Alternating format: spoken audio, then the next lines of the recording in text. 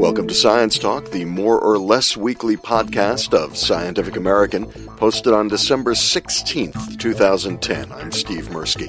We've been gone for a little bit, but we're going to be spooling out a bunch of shows for you in short order between now and the end of the year. In this episode, one of our physics and astronomy writers, Davide Castelvecchi, reports from the meeting of the American Geophysical Union in San Francisco. We spoke on Wednesday, December 15th. Davide, I know you've been to some interesting sessions there. There's new information about Titan. What's going on out there for Kurt Vonnegut fans, too? In fact, the NASA-led Cassini mission keeps finding new amazing features on Saturn and on its satellites. The most interesting one this time was on the largest of its satellites, which is Titan. And it was the first positive identification, or at least scientists feel it's the most compelling evidence so far, for cryovolcanoes. That means icy volcanoes in the solar system. Icy volcano? What are they spewing? They are spewing liquid water out of a world of ice. So imagine you have an icy surface like you have in Antarctica or Greenland, and there's a volcano that, instead of spewing lava, spews liquid water. What's going on beneath the surface? You know, on the Earth, there's geological activity that's bringing molten material up to the surface. What's going on Titan that would make liquid water come out of a volcano on a frozen ice surface? There is a big mystery, and one possible answer is that there's tectonic activity because of the passage of other moons nearby that kind of perturb the gravitational field around Titan, and the resulting forces could add stress on the icy surface. And so, if there's any pockets of water in there, the water could be squeezed out, and then you could have a plume coming out of the surface. And or perhaps just flowing like a source of a river on the Earth's surface. And presumably, once that water reaches the surface, it'll refreeze. And is there some kind of on Earth you have subduction of plates? Is there some kind of a mechanism whereby the solid ice on the surface then gets tracked beneath the surface and could wind up someday again getting spewed out of one of these frozen volcanoes as liquid water? There isn't a lot of tectonic activity apparently on Titan, at least not it hasn't been in a long time. But what is interesting is that the water flows on the surface the way that lava would flow out of a volcano on Earth, and it takes a little while for it to solidify.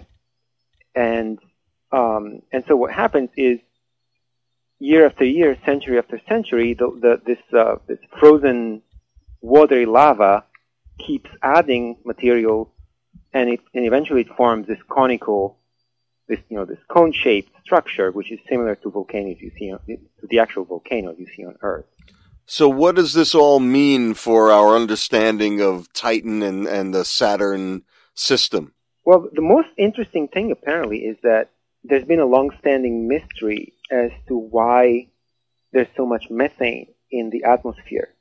Titan has a lot of methane in the atmosphere, like natural gas, and it forms clouds, and it rains, and it forms lakes. But the problem is, sunlight breaks down methane in the upper atmosphere of Titan, and so after a while, if there were a fixed amount of methane, after a while, over geologic time, it should all break down. So there must be some process that replenishes the methane. And people have speculated maybe there's bacteria, some sort of microorganisms that spew methane the way they do on Earth. But nobody knew. But any kind of geologic activity, such as volcanism, could be the smoking gun. Could be the process that keeps replenishing the methane. So the water would also be carrying some methane? Right. It would carry methane as well as other compounds, such as ammonia. So speaking of water, closer to home, I know that you attended a session about the Sulawesi Sea here on Earth? Yes, there's been really spectacular videos and slideshows of what the scientists have described as essentially the Amazon of the sea. It's this or of the oceans. There's the Sulawesi Sea is between Borneo and other Indonesian islands and the Philippines.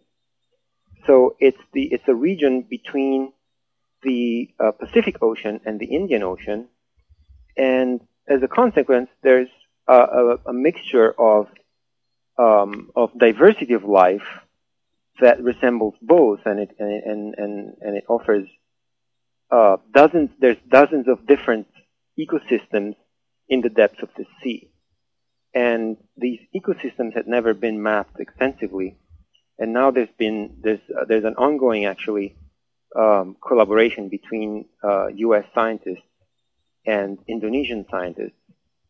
And this summer, that they've had two research ships on an oceanographic mission, and they've mapped the sea bottom, and they've discovered dozens of creatures that may be new species. Do we know more about Titan or the Earth? Well, Titan has a very thick atmosphere, so I think that the surface of Titan hasn't been surveyed very well, but certainly the surface of Mars has been surveyed much more extensively than the oceans on Earth. I know you also attended a session about light pollution. We know that light pollution is a problem for astronomers who are trying to observe what's going on out in space, and we also know that light pollution affects some sea creatures. The baby turtles, when they hatch, can be drawn in the wrong direction. Rather than going out to sea, they'll go to street lights. But you have some new information about the chemistry that's caused in the atmosphere by light pollution. It's a really surprising finding. You wouldn't expect that city lights at night would have any substantial effect on the chemistry of the atmosphere. Even in a brightly lighted city lights are 10,000 times weaker than sunlight. But sunlight during the daytime is part of what causes the formation of smog. There's chemical reactions that are caused by light and that help create substances like ozone, which is really bad for you. But during the night, one would think that light is so weak that it wouldn't have an effect. But it turns out that there's a good kind of chemical in the air which would help break down the ozone and so reduce the pollution, but keeping the lights on at night breaks down the good chemical. And so in the end, during the day, you end up having at least a few percentage points more of ozone that you would have otherwise. Maybe an increase of about 7%, I see from their work. That's the estimate, although the researchers warn that these findings are very preliminary. But it's really interesting that something that no one would have suspected probably could still have this effect. It's an indirect effect, but it could be, a small but still significant effect on the increase in the ozone level. And the research was done by flying an airplane over Los Angeles, but the effects could be a lot stronger in the winter in cities that have snow, because the city lights keep, it gets reflected by the snow, and then if there's clouds, the clouds reflect it back to the surface. Right. They're actually acting as mirrors for all this light, so that the effective light is much higher. Right. So, but the good news is that perhaps reducing light pollution, in addition to reducing the direct environmental effects of light, and in addition to helping us see the stars, would also help us reduce pollution, atmospheric pollution. It also would help us reduce air pollution. And also from the meeting, for the first time, someone has been able to capture in the X-ray part of the spectrum what's going on in a lightning bolt. Now, how do they do that, and why is that important? So this is really a first. Scientists have built a dedicated X-ray camera, and they've triggered artificial lightning to take pictures in the X-ray spectrum as the lightning forms, as it comes down from the cloud. The very fact that there is X-rays produced by lightning is something that was only discovered in recent years. It was pretty unexpected because lightning has a lot of energy. It discharges a lot of electrons, but the energies of the single electrons are lower than the energies, or were thought to be lower than the energies of electrons that run, for example, in the ordinary X-ray machine, at your dentist. Right, because if I go to the dentist and he takes an X-ray, obviously there's not a whole lot of energy that went into that because it's being powered by the plug in the wall, and that's not a huge source of energy. Whereas an individual lightning strike can have way more energy, discharged in a fraction of a second than what's coming in from the wall at the dentist's office. But the individual electrons at the dentist, there are a small number of them, but they're at high energy, whereas in the lightning strike, we'll have a lot of electrons at a lower energy. Correct. But it turns out that there's some electrons that are accelerated to really high velocities, and they produce X-rays, and they even produce gamma rays, which are usually the wavelengths produced by nuclear reactions, by much more energetic phenomena. So this is very interesting. Is it anything important, or is it just intrinsically interesting that lightning has these qualities that, amazingly enough, we didn't know about until now? Well, so far it's just a demonstration of principle that it can be done. There's a very, very low resolution video that has been taken. There's very, very few pixels of video that can show the X-rays coming from lightning.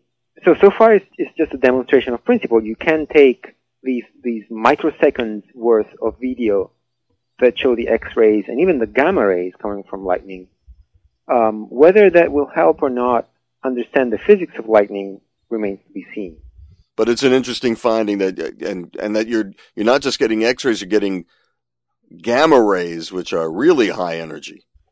Yes, and the physics of lightning, it turns out, it's such a mundane phenomenon that we're all familiar with, but exactly what causes lightning, how it's triggered, how it propagates down to Earth, is still a big mystery. The physics is poorly understood, and anything that can help you understand the details of it may be a big help. Davide, from the AGU meeting in San Francisco, thanks very much. Thank you. You can find short write-ups and video and photos related to these stories at our website, scientificamerican.com, and check out Davide's website, sciencewriter.org. He's even smarter than I thought, somehow getting sciencewriter.org as his URL. Now it's time to play Totally Bogus. Here are 4 science stories, only 3 are true. See if you know which story is totally bogus. Story 1. For a few days recently, the Crab Nebula greatly increased its output of high-energy gamma rays.